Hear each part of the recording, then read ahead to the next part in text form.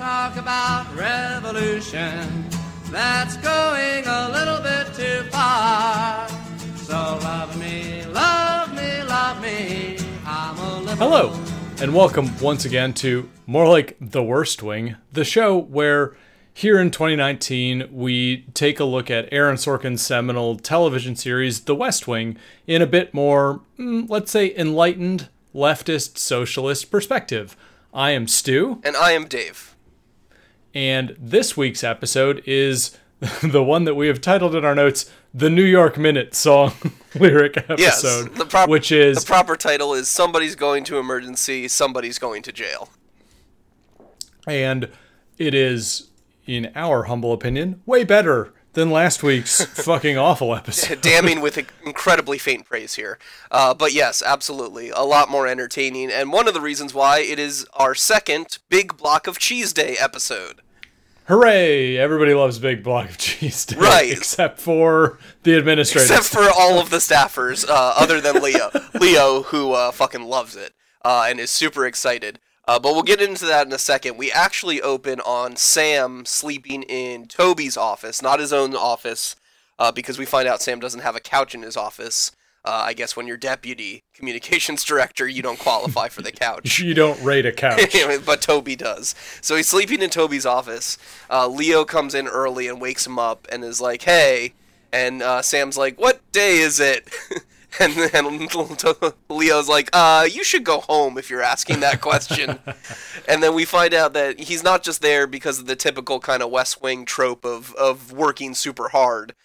He has been there for the last, 3 days or so because, and in a very inelegant form of exposition, Leo just kind of dumps out that Sam has recently discovered his father has been cheating on his mother for approximately 3 decades.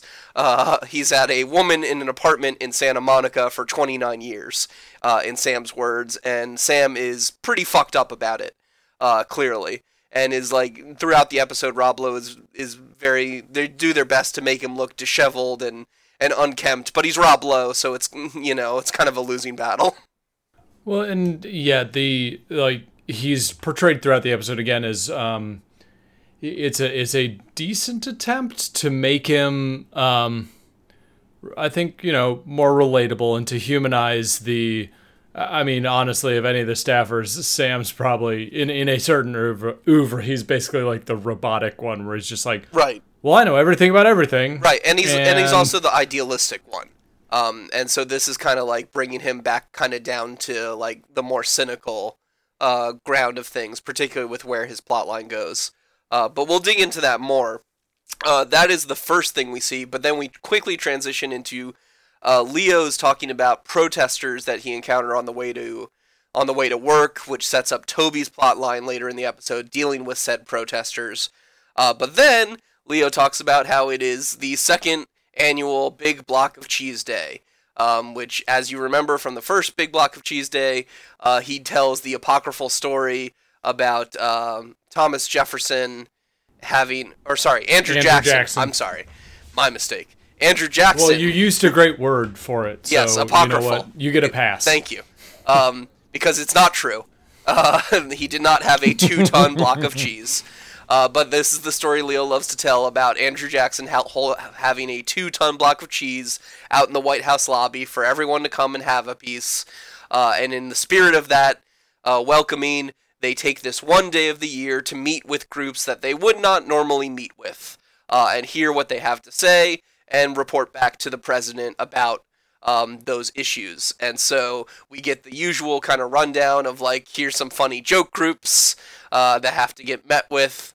And the staffers are all pissed and kind of up in arms and trying to trade between them. Ed and Larry try to swap. And it's pretty funny all around. There's a really, really funny comedy moment here where when all the staffers are trying to trade positions, Leo's like, hey, I am sure that Margaret worked very, very hard to make sure that every single person got matched with the exact right group. And behind him, Margaret is just shaking her head no vigorously. And then Leo turns around to look at her, and without hesitation, she shifts into nodding yes vigorously. It almost makes the entire episode I worthwhile. laughed so hard. It's a beautiful bit of physical comedy. Yeah. And sadly, it's hard to describe over audio, but hopefully you get the gist. You don't have to watch it, but if you wanted to watch a scene, this would be a good one to watch. Yeah, it's funny. There's no politics to get upset about, really. Other than the fact that, hey, maybe there should be more than a once-a-day-a-year thing. Maybe we should be listening to, like, the non-lobbyist groups a lot more often, actually. Yeah, and, I mean, a lot of the whole setup for this, especially, it seems at the time unnecessary for Leo to go into such detail and all these people talking about, like, oh, well, my commute was disrupted, because Sorkin writes, like, paragraphs of description of, like, I took this route, like I had to turn left straight, on like, P. minute or two about Leo's alternate route he had to take to work. Yes. It's like the most DC signaling, like, insider, like, nudge, nudge, wink, wink type of description. I looked up a map of the nearest streets near the White House, everyone. Yeah, and I don't know enough about DC to I'm sure it's accurate. But I'm sure it is. Yeah. I'm sure they had someone double check everything. But yeah, it's funny because it sets up kind of the straw protester thing. And what's funny is this is way before Black Lives Matter got famous for blocking traffic as a very effective way of getting noticed. Because if you don't interrupt people, you don't get noticed. So that's kind of how protesting works. It's in the name, you know. Like, so for you and me, this is also this is probably referencing a time period that we weren't very particularly aware of. Of course not. Yeah, these things being extant at all, because I mean, in, you know, let's call it the cultural references around the WTO and NAFTA in the late 90s. I was 14 years old. Absolutely, yeah. I'm watching The Phantom Menace and thinking it's a good movie because I'm 14 and a Star Wars fan, and I don't know no better. Well, exactly. And so this is something that also, it speaks to a stereotype that has continually been perpetuated, that even today is like, oh, well, you know, you can make reference to any of the progressive or socialist movements today and invoke these stereotypes that are written into this show because it's convenient and lazy, and sort of like, this has always been the case of these granola hippies blocking traffic and getting in the way of serious people getting serious shit and not accomplishing anything, you know. And it's somewhat infuriating, but it is also it's very telling. It's telling, and to be fair, it's kind of like, when you look through it, it's encouraging, because like, this is all they have. Right. They need to rely on this stereotype because they've spent, frankly, this show as a cultural institution has spent a long time drilling that into the head of the average American as the image of your protest. Right. And that's all they've got. Like, that's all they have. It's kind of like how last episode there was no good anti-weed arguments because there aren't any good anti-weed arguments. There's really no good anti-protester arguments because protesting is inherently like a good thing to do. Now, it's democratic. Yeah, like it is literally the voice of the people. It is the voice of the oppressed. You know, that's what protests are. And so to shit all over them is never a good look. Yeah, and we'll dig in on a little bit on Toby's interaction with the protesters in a bit. The other things that happen throughout this episode, I was about to get into. Yeah, go. So the main other plot line that runs along with Sam and his cheating father is, while he's trying to deal with all that, Donna comes to him with a favor where she has this friend from college whose grandfather is named Daniel Gaunt and was convicted by the HUAC, the House Un-American Activities Committee, or whatever. The McCarthy hearings, essentially. You got it in one, man. Awesome. That was off the top of my head. I didn't even look that up. He was convicted by Huak for spying for the Russians, and she is convinced of her grandfather's innocence and would like to get a posthumous. He died in prison 6 months after he was convicted, and she would like to get a posthumous pardon for her grandfather because her father is dying, and it would mean so much to her father for his father to be officially pardoned and cleared for these crimes that supposedly he did not commit. Yeah, and it's basically Donna goes in and has told this woman that, oh, Sam can take care of this. He's got the connection. Well, not only that, she says talk him up to be like, I know you're a powerful man who has the ear of the president, because she thinks like that'll make Sam like feel real good, and then he'll want to do the favor. This ends up backfiring in a big way when Sam calls her on this, and she kind of has to apologize, and he's like, yeah, that was kind of a shitty thing to do, to do like this favor trading shit and to imply that like I have the ear of the president. Yeah, so that's something that winds its way through, and we actually get this episode is rife with guest stars. Oh, so yes. As we dig on these things, we'll mention, there are a bunch of people who are not part of the regular order of the show. So it makes me wonder, like, oh, we just like got some budget left over. I guess. Let's bring in some cool people. Yeah, to talk about this stuff. show always does a good job of getting these like great character actors in as guest stars. I think at this point it was really the ratings were through the roof. This is like season 2, I think in particular, was like peak West Wing ratings. So I think just everyone wanted to be on the show. Like I'm sure they were like turning away offers by the dozens. So I think they had the pick of the litter, which is why you get so many like great character actors showing up just for relatively minor guest starring roles. Yeah. So the kind of the last thing that is a throughput in this episode is we barely see the president at all. Correct. He only I went through afterwards and I was like, shit, I know Bartlet was in this one, but what the fuck did he do? And like I had to go back and read the recap again, even just after watching the episode. I was like, what the fuck did he even say or do? And it's like really nothing. But he does have this small throughput with his brother, where we find out that the president has a brother. Whoa. Which kind of like Sam has a dad. Yeah, exactly. We don't meet him. We just hear about him off screen. I don't think we'll ever meet him in the show. In fact, I don't even think he ever comes up again in the show. I can't remember him coming up again. I think it's particularly just to turn this dramatic point. Right. Yeah, or I guess to tie into the family thing, because Sam's dealing with family issues too. So his brother calls, and his brother has been working on the presidential library location for the Bartlet Presidential Library. And their primary spot, which is like some, nice spot in New Hampshire, got denied because it's a historical landmark. And there's some sort of bill in New Hampshire that passed that says you can't bulldoze this historical landmark because, blah, blah, blah, blah, blah. And Bartlet's like, well, what asshole, idiot, motherfucker, governor, dumbass, shithead, cocksucker. Crunchy hippie bitch did that. What fucking governor asshole signed that stupid bill? And that takes a good beat, and then it's like, oh, it was me, wasn't it? It was me, wasn't it? And Charlie's like, yes, sir. Yes, sir. So, actually, while we're on the subject, we can just, because there's nothing else to talk No, there's about nothing. This. Yeah, let's... I really enjoyed your okay, so... about...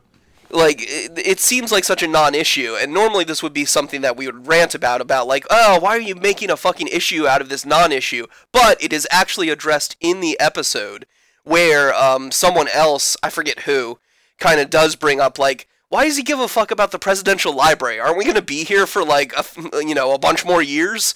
And Charlie says something along the lines of, like, the fact that it is a problem to him is concerning, because it means, like, part of him is accepting the fact that, no, he might not be there for a few more years. He might lose the midterm, or, who knows, his MS might act up. And it's sort of this metaphor for this presidential library issue of, like, what if I don't get a second term? What if I have to start focusing on shit like my presidential library and my legacy and all this stuff that you do after you're done being president? when he still wants to keep doing the job. Yeah, sure. And I mean, it's a nice sort of stand-in for his anxiety, to be projected into It's good. this frame. It's good. This is Good, why fam. this Holy episode is shit. a lot better than the last episode. It's like it has all these nice thematic moments and good writing and not a bunch of awful politics, thankfully. So yeah, I think that mostly covers the recap. Let's take a quick break, and then we'll start digging into a couple of these issues a little more in depth.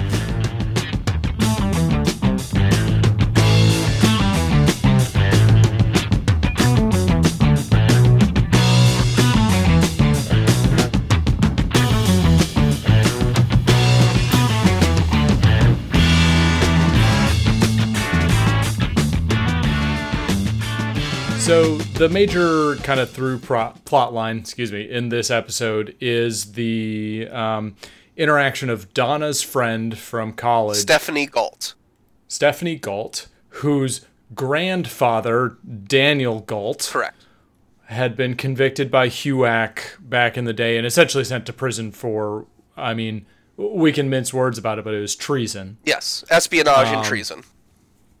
And therefore shortly died after he was sent to prison. There's no real backstory sent on it. Her father is dying currently. Yes. He has like 6 months, chronic I think, illness roughly. or something. Yeah. And basically she is seeking a posthumous pardon because the family and various resources are convinced of Daniel Galt's innocence. Correct. At this point. He was convicted on very shady testimony from someone who was later shown to have a history of like mental institutionalization and things like that. So his arrest had, weird circumstances around it. And plus, obviously, we now know that many, many, many people who were arrested by HUAC were perfectly innocent, and it turns out there was not a massive invasion of Russian spies. So this time around, there is a theme to both of the sort of the issues that we'll bring up, is that you sort of just make a disclaimer out front and say like, HUAC was fucking bullshit. Right. The Cold War and Cold Warriors are fucking bullshit. Like, all of this shit is ridiculous, but it is written and framed for an American audience from the default perspective of institutional American imperialism being on the side of right. Yes. So we get this whole arc of, so what ends up happening is Sam charged with the... Go ahead. Sorry. So first I want to bring up that... So first Sam hears her request and is like, well, look, I'm currently working on the pardon list for the president, and I have about 18 names. Let me look into this a little more, and then we'll see if we can get your grandfather on the list. And she's like, great. And then so he starts to look into it. He's like, first thing I'm going to do is I'm going to go to the FBI and give them a heads up, because they're going to get a little angry if we try to pardon this guy. We're poking around in their business. Yeah, if we try to pardon this guy, because it's going to make them look bad. So he goes over to the FBI, to Josh's friend in the FBI, because he goes over to Josh. He's like, hey, let me talk to your friend in the FBI. And this is where we get our first major guest star, Clark Gregg, with 2 G's, a.k.a. you know him as Agent Coulson from the Marvel movies and/or Agent of S.H.I.E.L.D. And he started out as FBI agent Mike Casper. And what's funny is, in Marvel canon, they have decided that Agent Casper was Agent Coulson before he joined S.H.I.E.L.D. He worked in the FBI. He reassigned a new identity or something. Exactly. Because it's the exact same character. Because it is exactly the same. He's sort of he play acts very plays well. It the same way. Yep. This like bedraggled, put upon administrative type. FBI trust the facts, doesn't joke around, doesn't, smile, doesn't, very, very down to earth, very matter of fact kind of shit. So Sam goes to see him and is like, hey, I want to pardon this Daniel Galt guy, or at least consider it. And he put, Agent Casper pushes back on him, saying like, no, hey, we did good work, blah, blah, blah, we weren't wrong. And Sam's like, well, you were wrong a shitload, actually. And then Casper gets like really, really angry and goes off on Sam about like, blah, blah, blah, blah, blah, fuck you, the FBI is awesome. Like, it's real bad. Well, and again, the Sam, the initial framing of this issue is that Sam is taking the chance and going off the reservation to do this, and so it's not a huge chance, like, But Agent Casper here, he does kind of bite his head off. He says like, "This is so beyond your authority," blah blah blah. And we're supposed to. I think the show implies that we are supposed to trust the institution of the FBI. Oh, 100%. Yes, we are. Yeah. And this will obviously will continue. This is the first hint to Sam that he might be on a wild goose chase, essentially. Stern FBI man is telling Sam that he's wrong, and we are definitely meant to understand here that stern FBI man is the correct one in this scenario. Yeah. So we get a little bit of back and forth there. We end up going back to the White House and kind of circling around, and eventually Sam gets called into the Situation Room of all places, and he's like, "Well, what the hell?" And the staffer, low-level staffer who summons him, basically has to clarify. It's like, Nancy McNally, the NSA, wants to see you. Right. So we get a wonderful, again, guest appearance of Anna Devereaux Smith. Yes. Doing great work as Nancy McNally. This is only her second appeance, I think, so far. Yeah, we were introduced to her back when India and Pakistan were going to war. Correct. Which Lord John Marbury solved, Exactly. So I actually just saw her in Can You Ever Forgive Me, which is the Melissa McCarthy movie about the author whose name is not coming to mind, but would forge letters in New York City. It's actually spectacular. Everybody go see that movie. Huge plug here. It took a while for the reviews to catch up with it for whatever reason, and I watched it after everybody was on board. It's really fucking good. So it's a cool movie.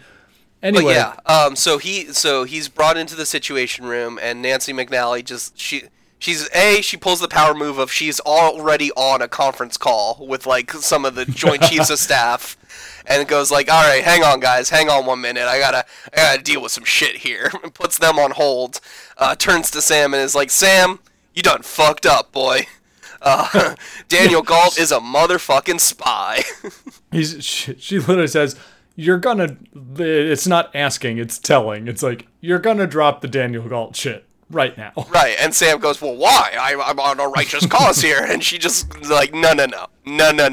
And she whips out this big old binder and is like, "Don't worry, I've redacted anything that like I'd have to kill you over, but you should probably read all this bit here." And I want to include this clip where she lists his various deeds and accomplishments. Yes. That's crap. If the FBI had proof on Galt, they would have told the world about it. No, they wouldn't have, Sam. Nancy? No, they wouldn't have. Neither would the NSA, neither would Central Intelligence. You don't show someone you've broken their ciphers unless you have to. Galt was long dead. But before he was an agent called Blackwater. He was a delegate at Yalta, and he returned to the U.S. by way of Rostov, where he was awarded the Order of Lenin. Yeah, well, I'll believe that when they show me the file. That's right. The motherfucking Order of Lenin. We stan Daniel Galt.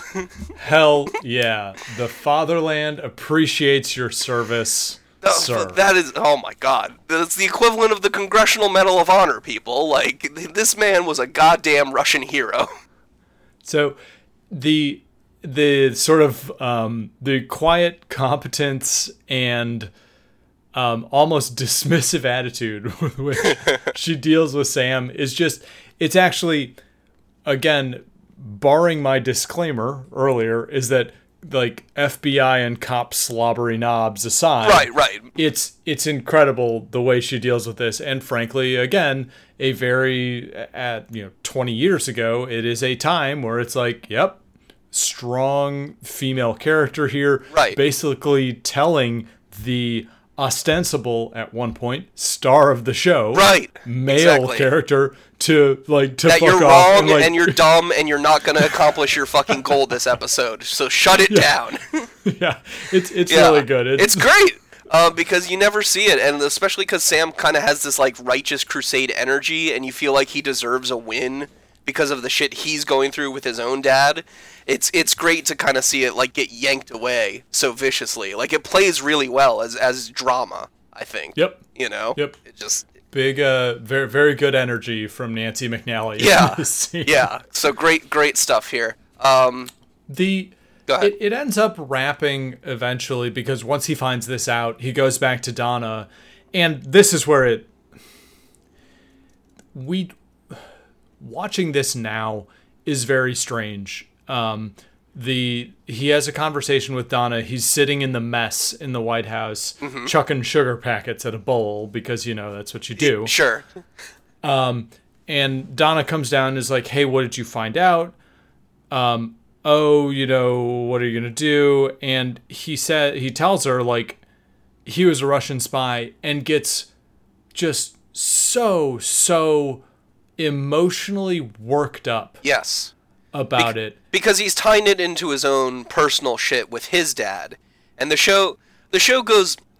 I wish the show kind of had trusted us to, like, get it more, but, like, the show kind of goes over the top and tipping its hand that that's exactly what's going on here. Because at one point he mentions, that treason is connected to fidelity. And, like, that's kind of, like, your first clue that, like, oh, he's talking about his dad. And then, like... But then he says, like, I'm going to tell this girl who her father is. And Donna has to do the thing of, you mean grandfather. Like it's the big Freudian slip moment, It's very explicit. And it's also, from the political side of it, it's who fucking cares? Right. Who cares? It's decades anymore? old. Like, it is. Yeah. As Donna says, this was paper shuffling back in the 50s. You're like, who gives a shit? And but he wants to ruin the reputation of this man to this woman purely out of the spite that he is personally feeling for his own father's infidelity. Well, and they even give him like sort of like a paper tiger where it's like, oh well, this woman died because of his actions. So yeah, some poor innocent Russian woman or whatever. Jeez, like, yeah. Who was operating at a governmental level in the 50s and people didn't die in droves, right, on account of their decisions and their actions. Right. Like, give me a fucking break. Are you kidding me? Like, we're gonna stake it on just this one woman who was an innocent. You want to go out to the National Mall and look at all the memorials, Sam, and like counting some of the names on there, like. Betcha they were innocent. Yeah, like, yeah. So it's a bunch of moral bullshit, and like I said, he's all caught up with his own personal issue. But ultimately, at the end, Sam does do the right thing, and he pulls back literally at the last second and just says like, unfortunately, we couldn't get the info, but maybe we can do this again in like 3 months and see if we can get him on the pardon list then. And the girl is like, oh, that's great. That's all my dad wanted to hear. Thanks, Sam. You're the best. So Sam ultimately does do kind of the good thing at the end, literally kind of at the last second. And in case, it's just the tonal shift is really strange because it's like, in case you weren't listening or paying attention, which, spoiler, I wasn't, like, Donna comes in and gives him a full-ass, like, full-body hug for a long time, being like, I'm so sorry you're going through this. And it's just, it I don't want to say it's too explicit about the emotion, but it's punching you in the face, being like, yeah, Sam's fucked up. Right. Again, this is where the show wants to have it both ways of being smart, but then also playing to the lowest common denominator with like broad, over the top gestures like this of like, do you get it? Do you get it? Like, Sam's emotional. Yeah, and he still looks just fabulous. Right. Shirt untucked, Yeah, sleeves you can't. rolled You up, just can't make hair Ron- disheveled. You know what? You can't fuck with Bravo. Parks and Rec managed to do it in the one episode where he's sick with the flu, but they had to do like a lot of makeup and stuff. You know, like they had to you have to really ugly up Rob Lowe. He had to sleep in a chest freezer overnight. Yeah, exactly. So that's about it with the Sam storyline. Yes. We're gonna go into the Toby bit next after a brief break.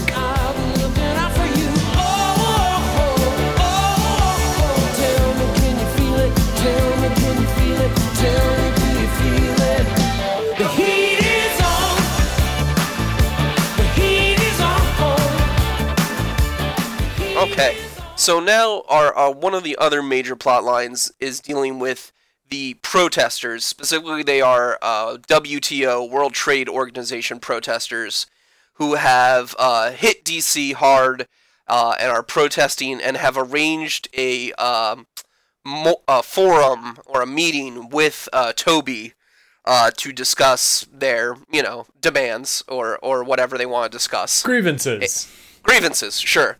To protest, essentially. Yes. They are using their right of free assembly as is guaranteed under the First Amendment of the Constitution of the Bill of Rights. But, so, they are portrayed as the most stereotypical, straw man protesters you have ever seen, in that they are completely disorganized, completely ridiculous, completely ineffectual, and Toby basically spends the entire plot line mocking them, both to their face and then also to our other guest star, Roma Mafia, as Officer Rhonda Sachs, who is the police officer who has been assigned to protect Toby, just in case some of these protesters get violent. Spoiler, they do not. They remain nicely non-violent the entire time. To be fair, Toby does acknowledge the fact that they don't really need the cop there, and it's going to be like a day at the beach for both of them. Sorry. Okay, so they get to this meeting room, auditorium kind of thing, and they have given away the cameras. They've agreed to not allow TV cameras. Because CJ managed to negotiate that with the protesters, to which she has a great line of when Toby's like, "You managed to get no cameras?" And she's like, "You want to make out with me so hard right now." And Toby also comes in and grabs the quote-unquote leader and gives him this sort of lecture diatribe. Be like, you know where you fucked up, son? You gave away the cameras. Right. What the Because hell? then there would have been footage of all of you protesters being unruly and me not being able to manage the crowd. But now I can just read my sports page for 2 hours, go outside, tell them that we talked, and no one will know the difference. Which is basically what he ends up doing, or at least what he plans on doing. And so meanwhile, while all of this is happening and the protesters are being unruly and he's just reading a sports page, Rhonda, the cop, is asking Toby, "Hey, so what's this all about?" And he's like, "It's a World Trade Organization protest." And she's like, "Yeah, I'm not an idiot. I read the signs. But what are they actually protesting?" And so Toby goes into a bit more detail about there's unfair. He actually does a pretty good job of laying out both sides of the argument. But at the same time, he also just completely shits all over them by basically coming to the conclusion that free trade is ultimately good. And yes, while it has its problems, it's the neoliberal globalization world order now, and we should all just accept it. Yeah. So, and he tries to sort of set up this historical and I guess fact-based perspective on this stuff. And let's be clear, all of this, much like every other political issue in this show, is defined from the default perspective of the neoliberal consensus. And is overly simplified and super overly simplified. He really only lists the positives and barely goes into any negatives, even when he is trying to give their side a fair shake. And it's the weird, again, a weird tonal shift where he actually ends up talking with Rhonda and being like, "Hey, do you remember when I was a protester? Man, 1968 was so great. All we did was show up and, yell at the police in the building, and then we all went home, and it was fine.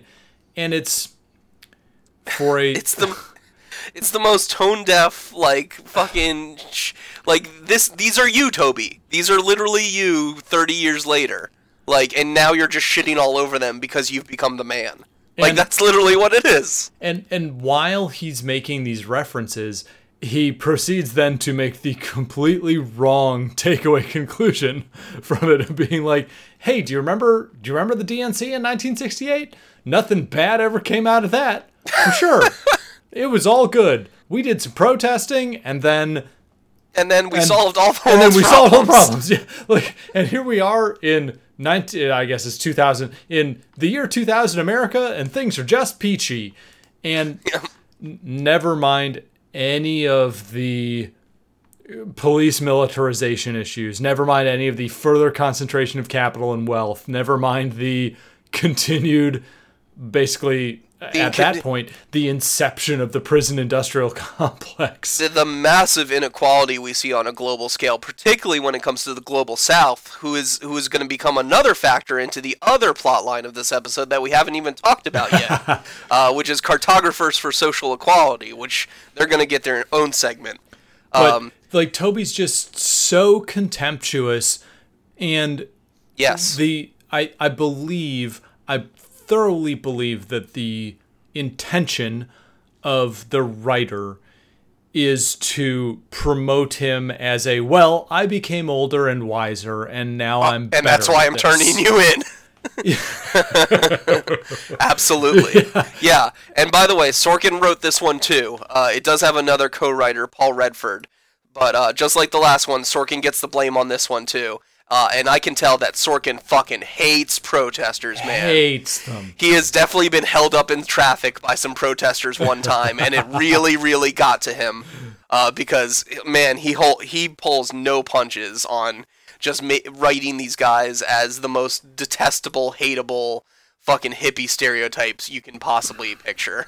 And again, this is something where the show has aged particularly poorly, because the inevitable consequence of the sort of the perpetuation of these policies that people are protesting against is that the quote-unquote the protester class encompasses more and more people, right, as these things evolve. So here's the thing. He makes a fucking cheap hit about, like, look, we're here in Washington, D.C., which is one of the, blackest cities in the country, and I look out on a sea of white faces. Where's the third world that they claim that they represent? and Rhonda the cop fires back with a great quip of, like, oh yeah, there were a lot of third worlders in your cabinet meeting this morning, huh, Toby? Thoroughly owned. We're going to leave aside the fact that she's a cop. That was nice. That was nice. Yeah. And to be fair, he does say, like, point taken. But Sorkin so she gives him a bit of protesters. pushback. But yes, very much so. Ugh. And that pretty much wraps this up. Let's take another quick break, and then we'll dig into the Cartographers for Social Equality. Hooray!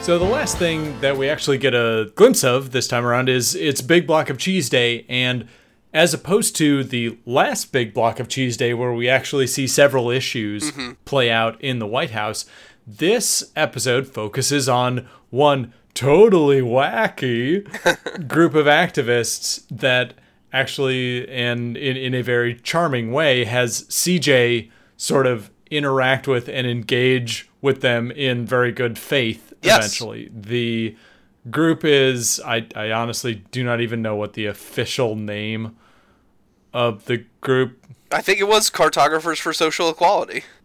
Cartographers for Social Equality. Yes. And they give a very compelling presentation of the fact that the way that the Mercator map projection is displayed and portrayed to American school children and frankly the world around tends to exaggerate the size of the landmass in the northern hemisphere of the quote-unquote Western civilization. Yes. And therefore emphasize its importance and dominance over the global south. Yeah, I want to include the clip here where he lists off some statistics about size and things like that.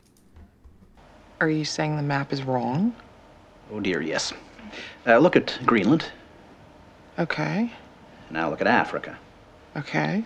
The two land masses appear to be roughly the same size. Yes. Would it blow your mind if I told you that Africa is in reality 14 times larger? Yes? Here we have Europe, drawn considerably larger than South America. When it's 6.9 million square miles, South America is almost double the size of Europe's 3.8 million. Alaska appears 3 times as large as Mexico, when Mexico is larger by 0.1 million square miles. Germany appears in the middle of the map when it's in the northernmost quarter of the Earth. Wait. Relative size is one thing, but you're telling me that Germany isn't where we think it is? Nothing's where you think it is. Where is it? I'm glad you asked. And again, yeah, he's making great points here where, if why does Greenland look like it's a whole fucking continent? Why does Alaska look like it's, bigger than Mexico? 3 times the size of Mexico, right. Yeah. when they're basically the same size.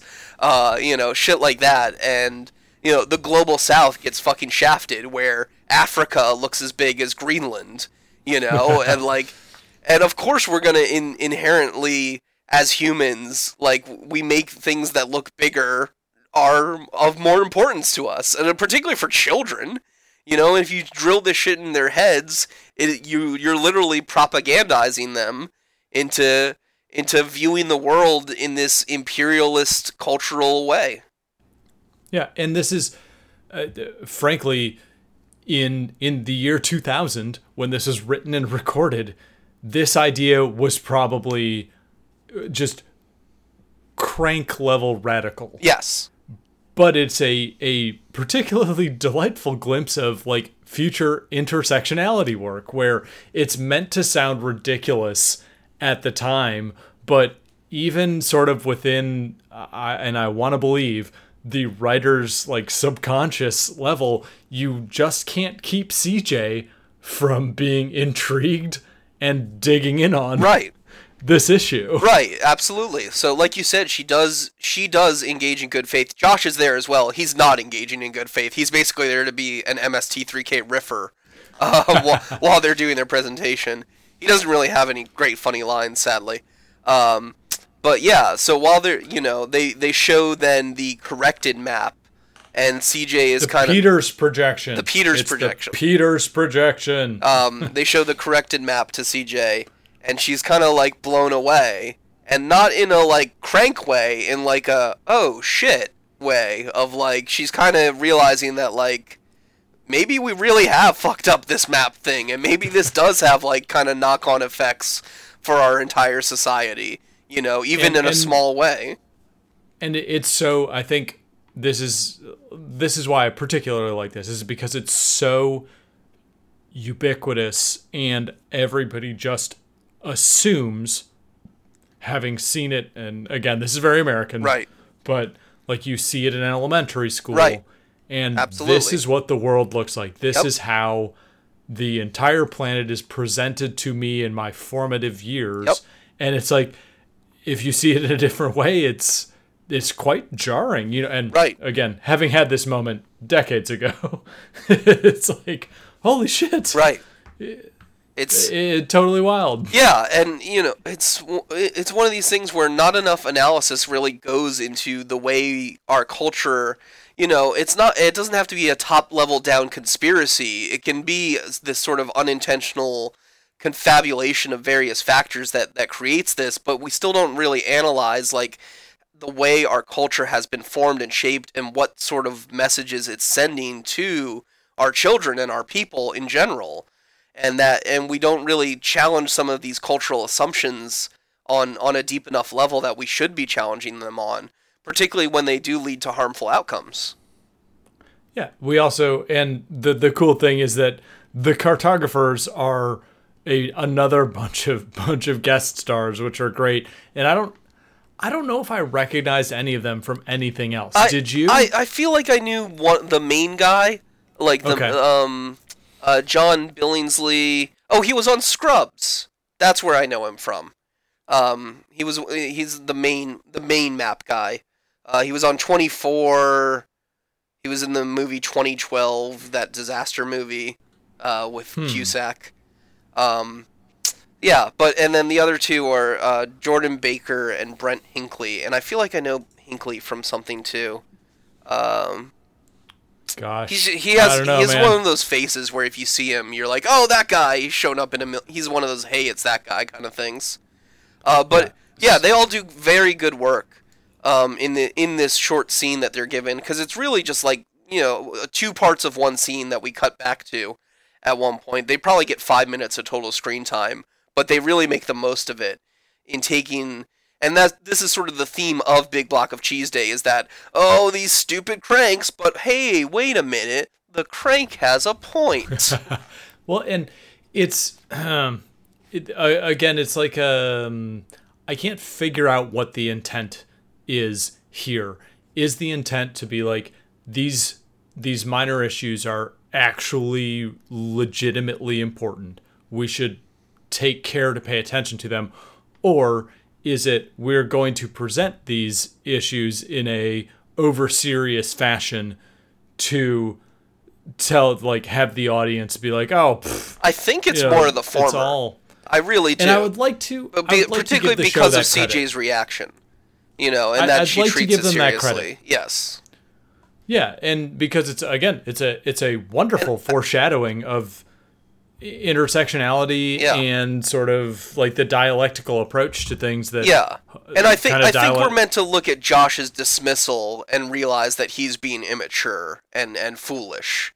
You know, I'm pretty sure that is what the intent of the writer is here. And it's because again, that is sort of the meta plot of these Big Block of Cheese Days is, hey, Crank has a point. And maybe we should be listening to these cranks more often. Which is what the whole first one was like them getting up in arms about, oh, we don't want to do Big Block of Cheese Day, and then the end of the day they're like, actually, it was really, really good, and I learned a lot. Yeah, and this time around, that's my doorbell. Anyway, it's just incredibly, I think it's very good. It's prescient in a way that a lot of the show isn't. It's laying it's untime capsule. Actually, it's evergreen. It's great. Too bad it's in the form of a gimmick. Yes. Like this, where it's like. But again, I think they blow past gimmick toward absolutely. Know, by the time they're getting to the end bit, I think the show is trying to impact the seriousness of the issue. Yeah, absolutely. Okay. And I think that brings this to a close. We'll take another quick break, and then we'll do our wrap up and sign off. Don't say nay. I gotta know if your sweet love is gonna save me. All right, and that does it for this particular episode. Before we sign off, couple last things to bring up here. So the episode title comes from a lyric from the song New York Minute. And it's weird because we actually open on the title card with the song playing, with the lyric, somebody's going to emergency, somebody's going to jail, as the title card fades out. And then we find out that this song is actually on the radio in Toby's office where Sam is passed out on the couch. Because when Leo comes in, Sam actually turns off the radio and the song dies. So it is actually a diegetic song, meaning it actually exists in the fiction of the show, as opposed to something like the background score, which we, the audience, understand that the characters cannot hear the score. But in this case, Toby and Leo can actually hear the eponymous song as it is playing in Toby's office. It's not a part of the score. It's not played over the scene. Right. And then So I believe he has used this song before in an episode of Sports Night. I was trying to look it up, but Google failed me because the term is kind of too ambiguous. But I'm pretty sure that happens. And I have no idea why Sorkin likes this particular song or thought it was appropriate for this particular episode. It feels just kind of randomly chosen, and it's weird because we don't really do songs on this show, like not songs with lyrics, not usually. So I'm gonna throw it out there that it's the kind of Don Henley song that, much like we talked about last week, doesn't cost any money to license because it's not one of his big hits or anything, but that explains it. I recognize that voice. He was in the Eagles. Ooh, it's a very so it's a way of getting I get you. Boomer appealing song. And then so the next episode is going to be entitled "The Stackhouse Filibuster," which refers to Senator Stackhouse who does a traditional style filibuster where you actually stand up there and speak uninterrupted, hoping to stave off a vote on Bartlet's Family Wellness Act bill. Meanwhile, Toby is leery of the Vice President Hoyne's sudden interest in bills that he's supporting and suspects that he might be gearing up to run for president against Bartlet in the next election. A primary challenge on your first term. Trouble. Yeah. So that should be fun to discuss. Again, thanks for listening. If you have any questions, comments, feedback, we love to hear it. Drop us a line in the thread if you found us on the forums. If you found us a different way, you can always shoot us an email at theworstwing69@gmail.com. Nice. And we will see you next week for another fun episode of The Worst Wing. Thanks, everybody. Bye-bye. Bye. Money you ask for, but don't ask me to come on